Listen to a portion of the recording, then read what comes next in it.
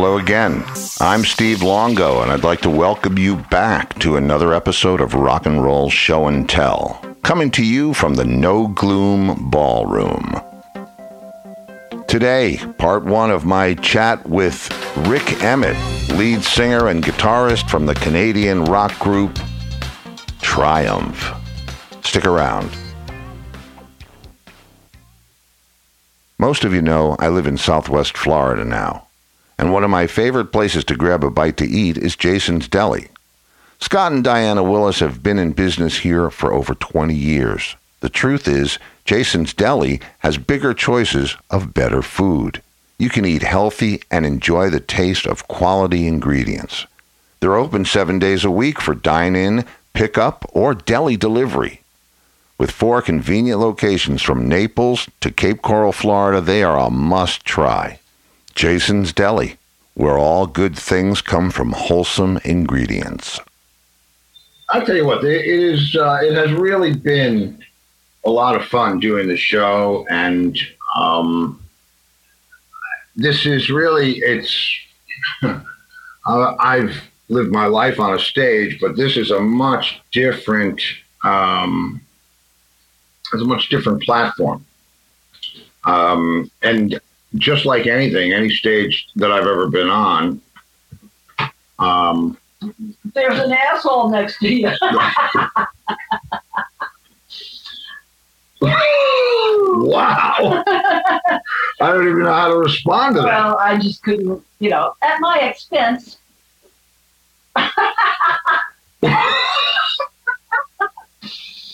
Wow. I couldn't let it go by. No, hey, you know who you're talking to? I just have learned to keep my mouth shut and don't say those things. But hey, you know what? It's the U.S. Open. Go for it. Right, but I see an opportunity. Yeah. Even at my own expense. Nice passing. Was that your? Well, yeah, but that was sort of. You took yourself down in order to take like 5 other people down at the same time. Only well, listen, 5? do we want to count? Oh, man, wait a minute. All right, let's count. Let's count. No. No, come on, hang on. Count the assholes? All right. Oh, okay. You know what? You're the asshole in somebody's story. That's right. You are. You. I know I am. I am. And so are you. I'm telling it. Okay, so we're off to a good start here. Yeah. This is going to be interesting. Rik Emmett, Triumph, huge Canadian successful band. I certainly know their hits. I don't know much of their history or so on and so forth. I do know that I think Rik released more solo albums than they released Triumph albums. Yeah, and he is a jazz player.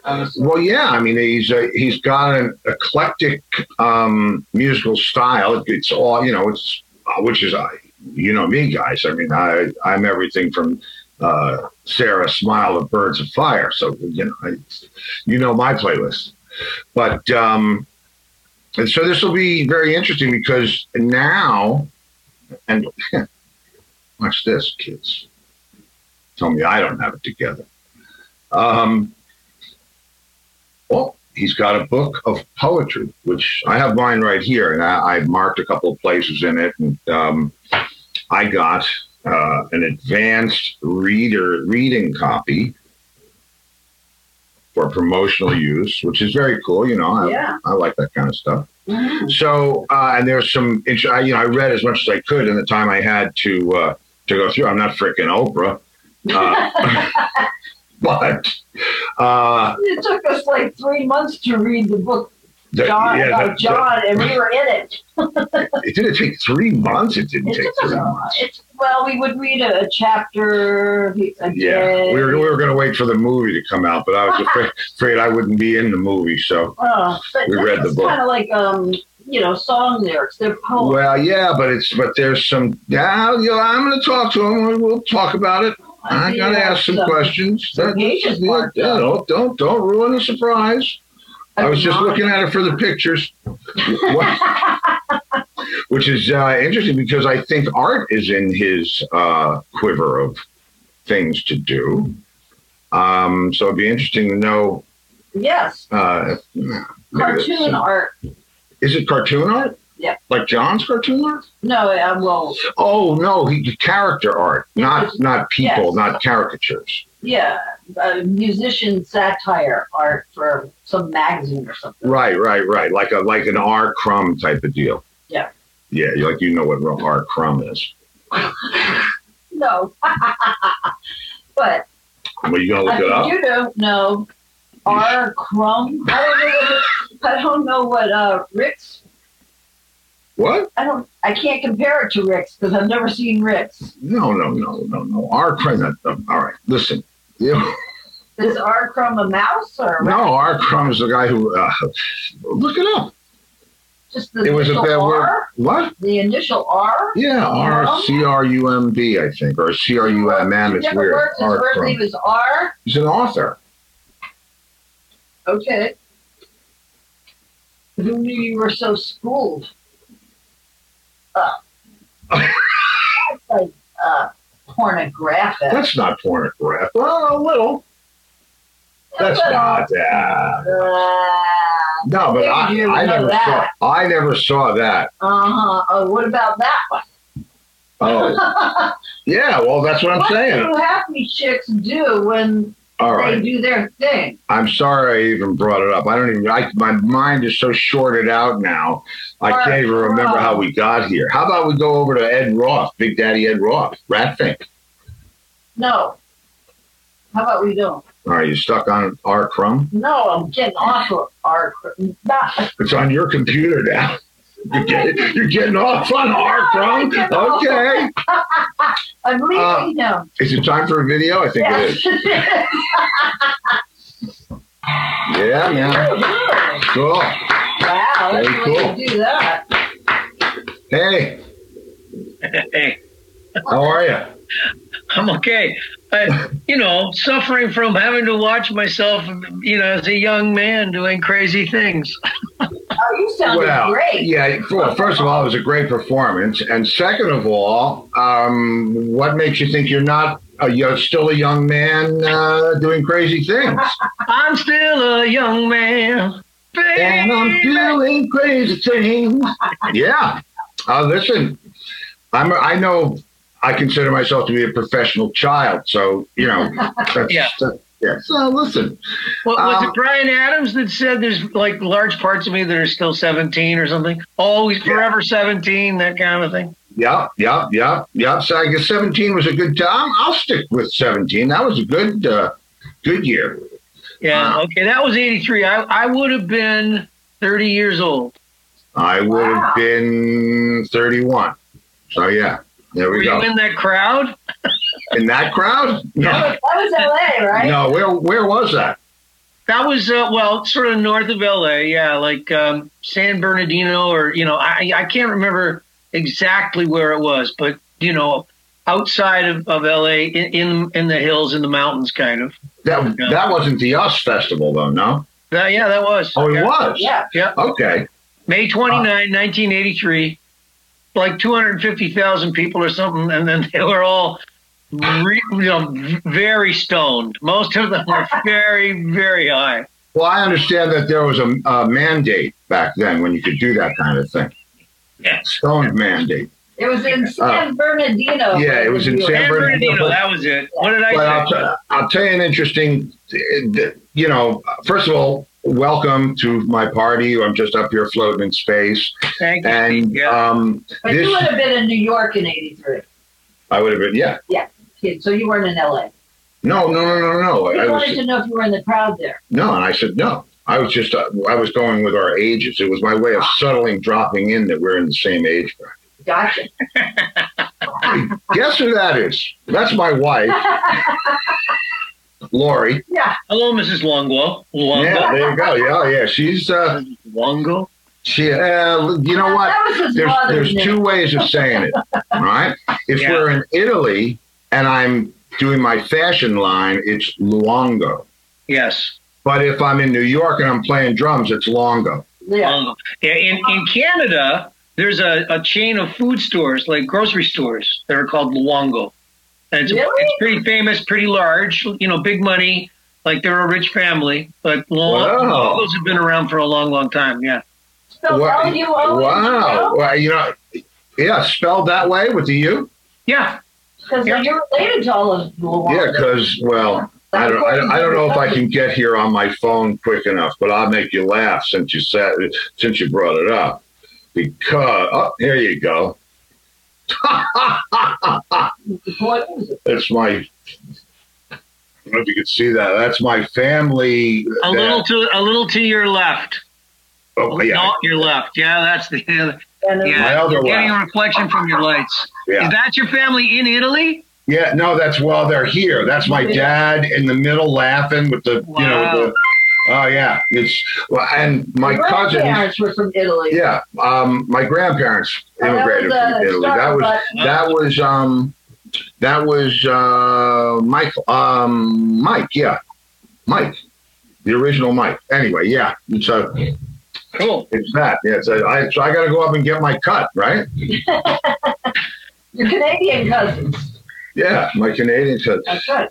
So all right. So now that we've totally gone off the rails, interesting because I got the book and I read some of the stuff, and it's at first glance it's lyrical, but it's pretty deep. I didn't get through a lot of passages, but I got to two that I just flipping to read, and Ticket to Ride, and what was the second? There's actually a bunch of them. Oh, look. Okay, my dog has joined us in the capsule, and pleasantly enough, he's wet. So that's party at my house. It's nice when they smell that way, especially in a small space capsule. Wet dog is a good smell to have. Yeah. But he just had a bath the other day, so. Yeah, he's still wet the other day, and he's still wet. He goes in the pool every time. He goes in.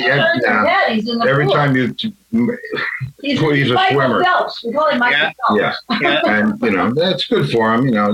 We've had a few of those kind of dogs in our life. The one I have now won't. She's deadly afraid of the water, which is too bad because she's got a little bit of poodle in her. Usually poodles are, they're pretty good with water, but no, she's scared out of her mind.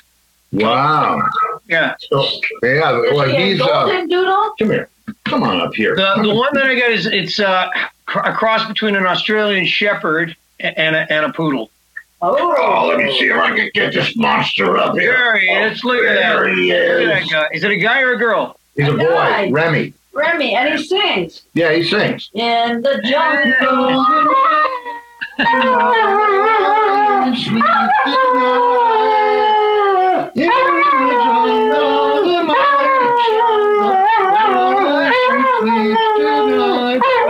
Yes, thank you. Thank you. That's your time. Okay, that's it now. Any more time. All right. Very good. Yeah. It runs in the family. The lion's not sleeping after all of that for soprano dog stuff.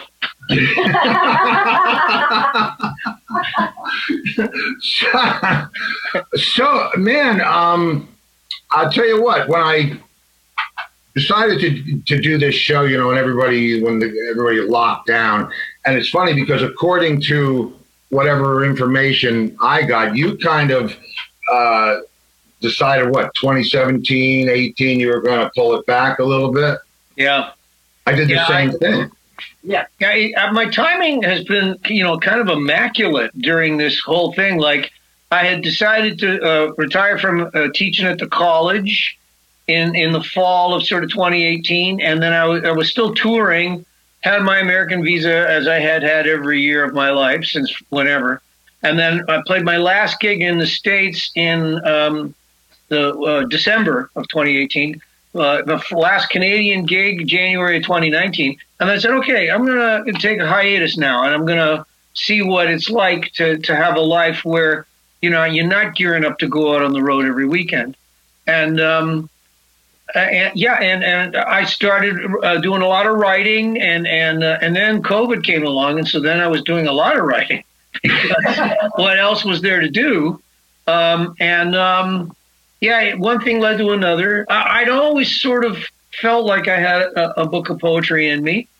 And of course, so much of my writing through the course of my life had always sort of, veered towards, even if I had poetic ideas, they went towards lyrics, and are you talking about pentameter wise? How they laid out as lyrics? Well, yeah, like phrasing is, but see the thing, one of the big differences between writing lyrics and writing poetry is, and I discovered this going through the process, not like I wasn't, kind of intuitively aware of it before, but when you write lyrics, there's a form is really, it's a disciplined kind of thing. You come up with a chunk of something like a verse.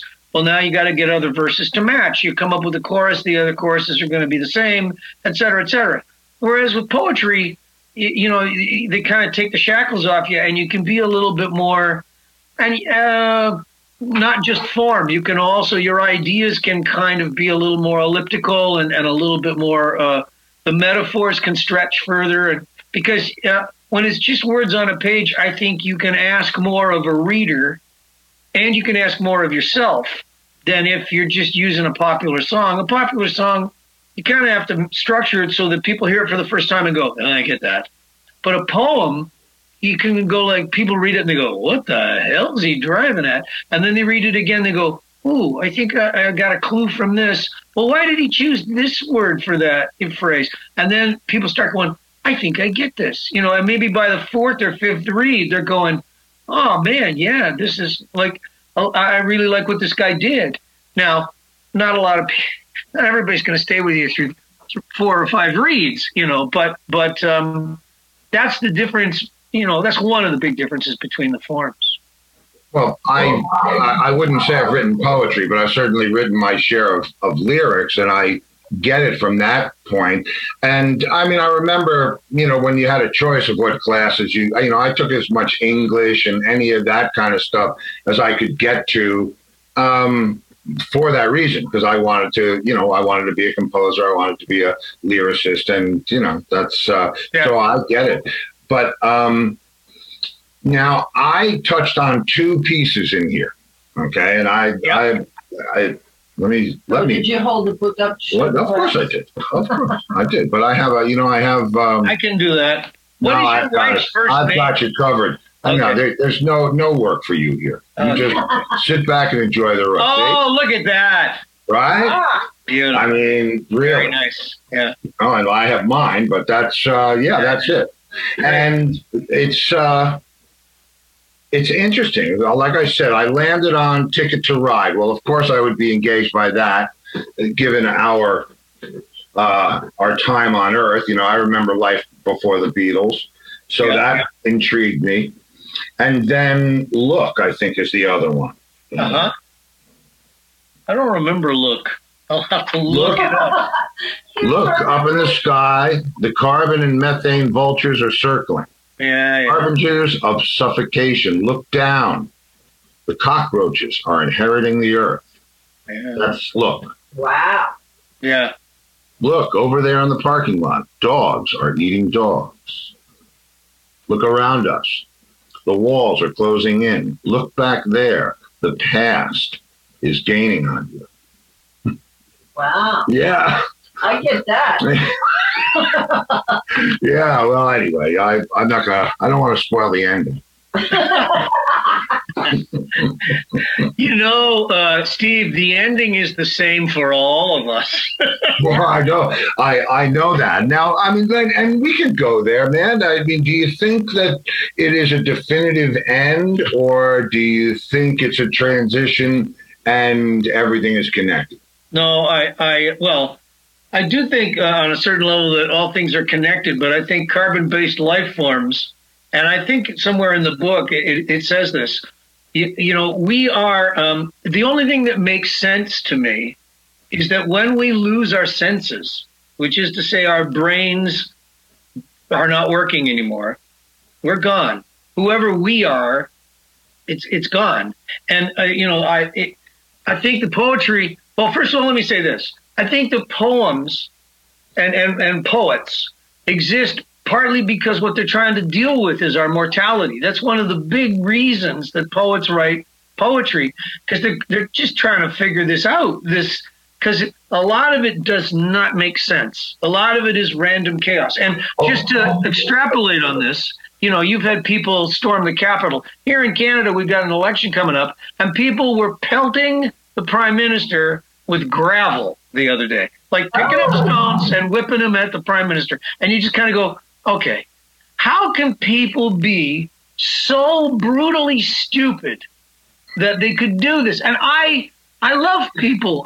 Look at me on stage there playing to those hundreds of thousands of people. Like, I want to believe the best of people, but people keep disappointing me in horrible, terrible ways. And I think that's another reason why poets write.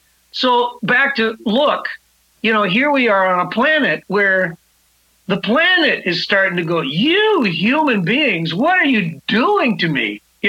I'm going to visit an awful lot of horrible stuff on you. So you wake up and realize that you only have a finite period of time here to try and do good. Don't put all this junk into the air, and don't eat up all my resources, and don't kill the animals that exist. Anyway, so a lot of my poetry came from that. My swinging from how much I love people to how much I'm becoming misanthropic, Well, first of all, I mean, we live in a divided world. I don't go into the politics thing. We have the no gloom gong and that whole thing, because this is supposed to be the no gloom ballroom. But people, first of all, I'll tell you this. One of the things, and I labor over this a great deal because of the things that I read, and I started other ones, but those are the ones that I really absorbed. There's darkness in there, and with good reason. I mean, I get that. But there's a thing that I believe, that I truly believe in my mind. I read a book called The Untethered Soul by Michael Singer. You know that book? Okay. Okay, there you go. Yeah. So wow, brilliant guy. I am the one who sees. I believe that this thing, the carbon suit that you're talking about, and this dimensional reality, that's, how long can you stay on the roller coaster? But I believe there's a whole nother park out there with different rides, and that's where I'm going. So I'm not afraid of it. And I also realize that the only moment that really matters in the name of Ram Dass is now, be here now, right? So now... now none of those maniacs are trying to break down into my house. Nobody has taken away any of my liberties or freedoms or any of that stuff. I am safe. I am calm for now. And, I think it is all connected. I say, I'm not that I'm in a hurry, but I'm looking forward to whatever comes next. Yeah, well, and I don't disagree with that Zen Buddhist kind of, being in the now, feeling the flow of things, feeling the connection of things. Zen Buddhism doesn't necessarily, in many of its forms, they don't have an afterlife. There's really just the life that they can, perceive as flowing through the now. But to address some of the other things you raised, I mean, one of the first things that I ever read that really made me go, this makes sense to me, was Bertrand Russell. And he's, that was the birth of sort of agnosticism in a humanitarianism in a very strong way. And that made sense to me, more than the idea of a kind of a cosmic afterlife or even the idea of, in this life, I'm going to try and attach my behavior and the things that I do towards earning the ticket to the afterlife. This is a big thing that I think it destroys a lot of human potential, that they spend so much time and energy chasing something that's you're not even sure that's going to happen. And I tend to be a little bit more agnostic about that and go, look, sorry, I'm not buying that. What are we going to do now to make now good? Let's make now good. Let's not worry about where we're going to be after we die, because that's the last thing I'm worried about. Believe me, and I'll tell you what, I had a near-death experience. How long ago? 37 years ago. Yeah, in '84. Right. Yeah, '84. Some idiot dropped a 22-pound metal plate off of a bridge. It came through a car that I was driving in at the time, and But I also was told another thing. Until it's your time, you're invulnerable. So, I mean, yeah, you can go the whole Zen way. But when this thing happened to me, and I'm not telling you what it was because I don't know what it was, but I was somewhere, and I've heard other people talk about near-death experiences or after, and believe me, I'm not one of those guys that has 20 ghost stories, but I was... It was incredibly peaceful. There were colors without light is the only way I can explain it. But I couldn't really see anything. However, I felt like there was a low ceiling and the expanse went on like a bowling alley. You know how it's low and right. And then I remember being sucked out of that like a vacuum, and trying not to be taken out of it, and coming back out of it, and all of a sudden it was broken windshield and bloody girl, and it was not me, not you, no, and bruised, no, that would have been bloody girl, heart, punctured lungs, 6. Yeah, it was, but we don't want to go there. It's just,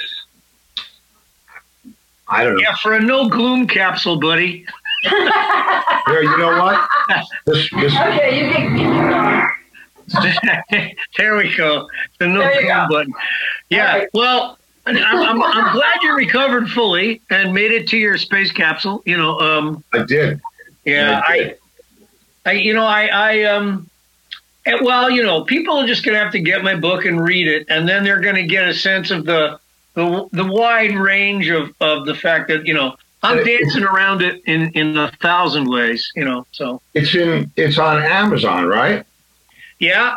How do they get it? By ECW Press, and we'll post all this on the site, by the way, for people that are interested. And if you're a fan of poetry, or maybe even if you're not a fan of poetry, I'm looking forward more and more to reading this, because words are powerful, and I think. I wrote there's a lot of levels that it works on. I mean, it was autobiographical, a great deal of it. Ticket to Ride, for example, was really about the fact that my dad was getting old and had dementia, and there was taking care of him, and he's since passed away. And I've written Ticket to Ride PS, now that he's gone, how do I see things now? So. That autobiographical thing is part of it, but another thing too was that my son had said to me at one point, sitting at the the kitchen table, "Oh, Dad, you should write a book, because you always want to talk about politics and religion and all the things you're not supposed to talk about. You should write a book." And so the book is divided into sections that sort of, one of them's kind of political, one of them's about religion, one of them's about being a rock star and the life that I've had, and how I had to keep reinventing myself over the course of it, which we all have to do. Yeah. No, I was going to say, that's the trick. That's really the trick. I mean, I don't know how many guys, we're all lifers. We'll all be this is what we are. This is what we do. And if you truly are, a lifetime member of our club, you have to figure it out. It's not like, oh, well, I didn't make it. I guess what now? Donuts? I don't, it's cars. I'm not, what comes next? You have to, at least in my case, I have to be in this business. When the reason that I backed off from touring, I had done a reunion with a band that I was with for 25 years. And, this was going back to 2017, December. And then the following year, I think I was still touring with Robin Zander from Cheap Trick. And then 27, no, it was 17. Yeah, it was 17. It was after Xander was 16. I was developing a fashion line based on my original art, because I've always been an artist, like forever, even before music. I was scribbling and things. And so all of those things that we did for enjoyment have been recycled into our lives as, points on our resume, I guess. Yes, yeah. And to me, it's just about creativity. I might have retired from the road, but I certainly haven't retired from playing guitar. That is like lifeblood to me. I have to do that. I would lose my mind if I couldn't, I think. But also writing songs, and then now writing poetry. I wrote for Guitar Player magazine. I'm a prolific email writer. I have a members forum on my website, and I answer folks their email there all the time. Like, I just like to communicate, on different levels, and I've always been able to earn a living from it, So. Yeah, well, that's kind of the blessing in the whole thing, or the good luck in the whole thing, is that to do what you love.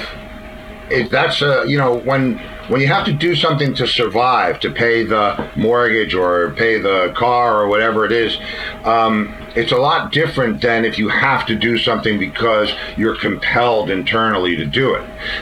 That way, then the money doesn't even matter. Of course, it matters in the real world.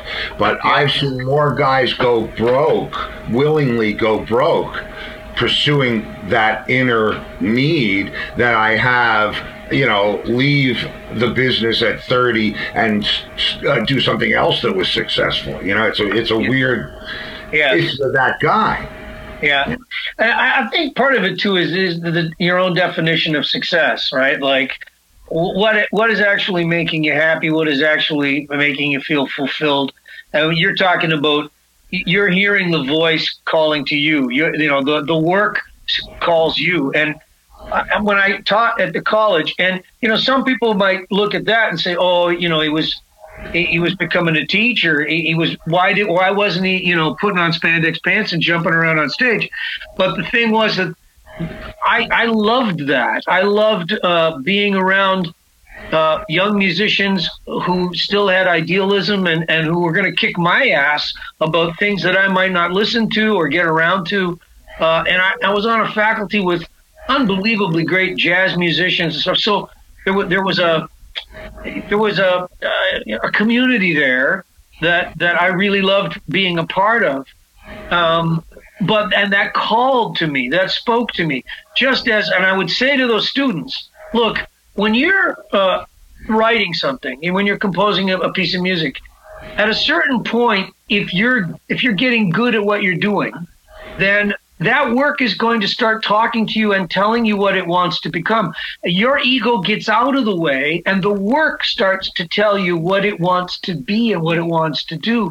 And that's when you're on the right path, because you're being called. And as opposed to vocation, it's avocation. You're being called, Well, yeah, you're compelled to do. I'm compelled to do it. I said something, and I've told this story way too many times, but I announced to a kid in school that I was going to play drums for the rest of my life after hearing the high school band do an assembly in my auditorium as a kindergartner or whatever.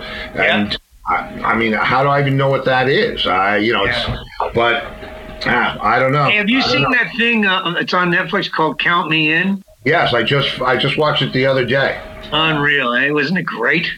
Yeah, I think it's greater for not drummers than it is for drummers. Yeah. Because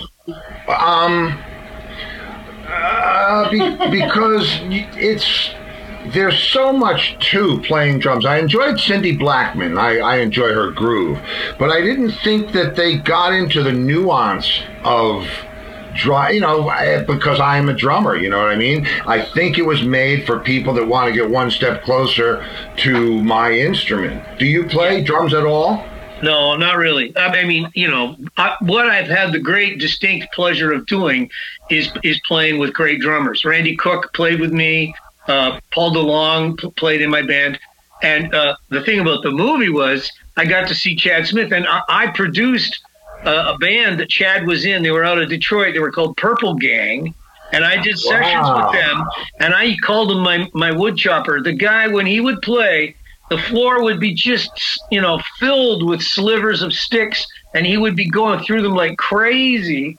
And he was the best thing about that band by far, And the second I saw him playing, I went, "Oh, this guy's destined for wherever he lands. He's going to make the band better." I'm not by any means taking anything away from the artists in the film. I mean, they're all, what's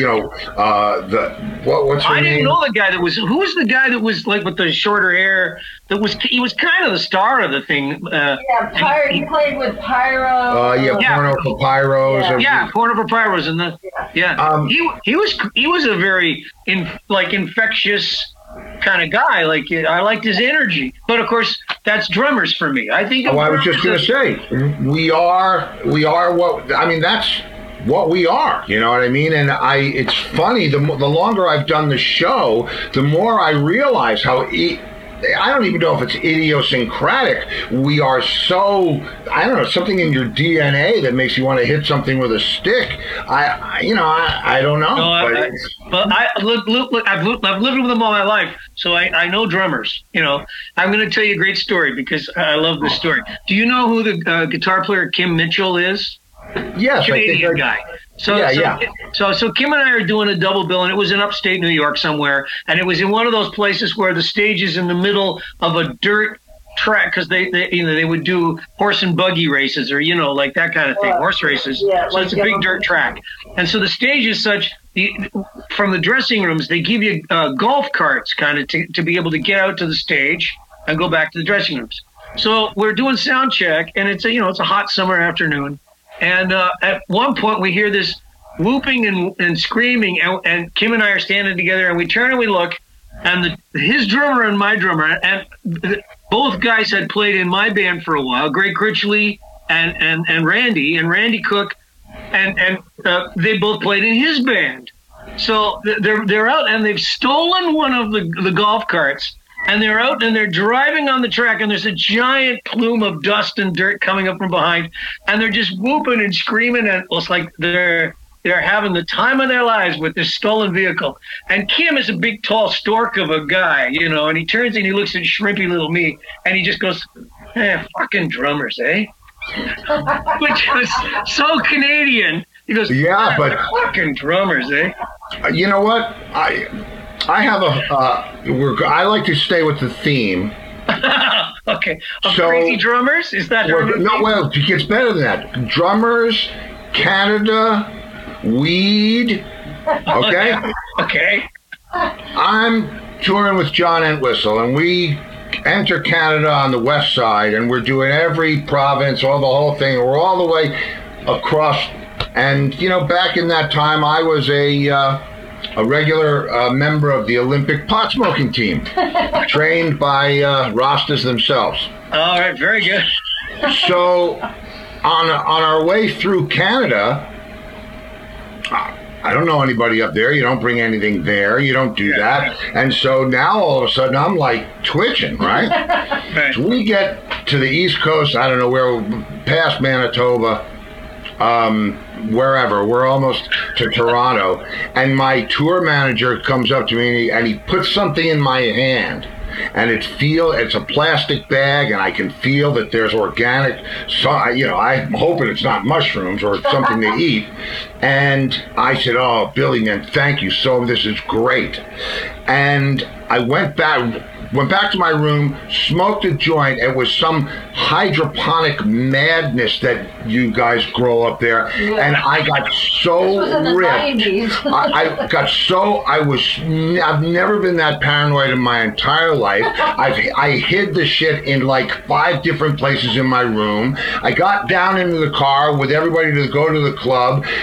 I'm paranoid because there's like $30,000 or $40,000 $100,000 in cash in the hotel safe, and I'm thinking they're going to smell the pot, they're going to bust my room, they're going to take the money, and I mean, I'm going. So I left and went back, and the next day, I didn't want to just flush it down the toilet because it was incredible. Because you're coming back to Because I'm coming back to New York now, and now it's got to go. And I see this van, like a U-Haul looking van, a Ford Econoline, and it had drums and congas and maracas painted all over it, and it said "Drum for Life." And I said, these guys will know what to do with this. And I walked over there. They could see the tour bus, so they knew that it wasn't the FBI. And I said, listen, guys, I'm leaving town. I don't want to waste any of this.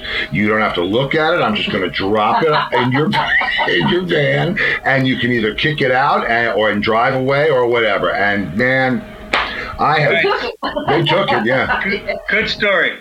Yeah, it's legal here now. Steve.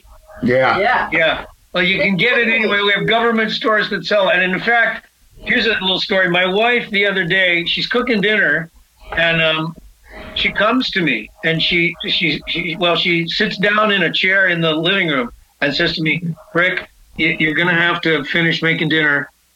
Turn the barbecue off and do the stuff. I'm kind of a little too high right now. I go, what? I love her. Well, she bought this stuff, and she'd only had a couple of tokes of this stuff, but it was, she said, everything turned purple and pink. And I go, purple haze. And she goes, I think I had a purple haze moment. Yeah. She was in the Purple Gang. Yeah.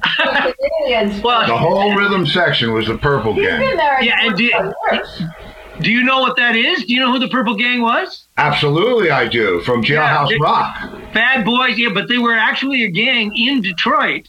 Oh, I didn't know that. Yeah, and that's why the band called themselves that, because they were from Detroit, so they called themselves the Purple Gang. Yeah. Wow, that's amazing. Hey, listen, I love, some of those just historic threads. This podcast is brought to you by Jason's Deli. With 4 convenient locations from Naples to Cape Coral, Florida, they are a must-try. Jason's Deli, where all good things come from wholesome ingredients. That'll do it for part 1 of my chat with Rick Emmett. Join us again right here in the No Gloom Ballroom for part 2 of my chat with Rick. Until then, I'm Steve Longo. See you out there.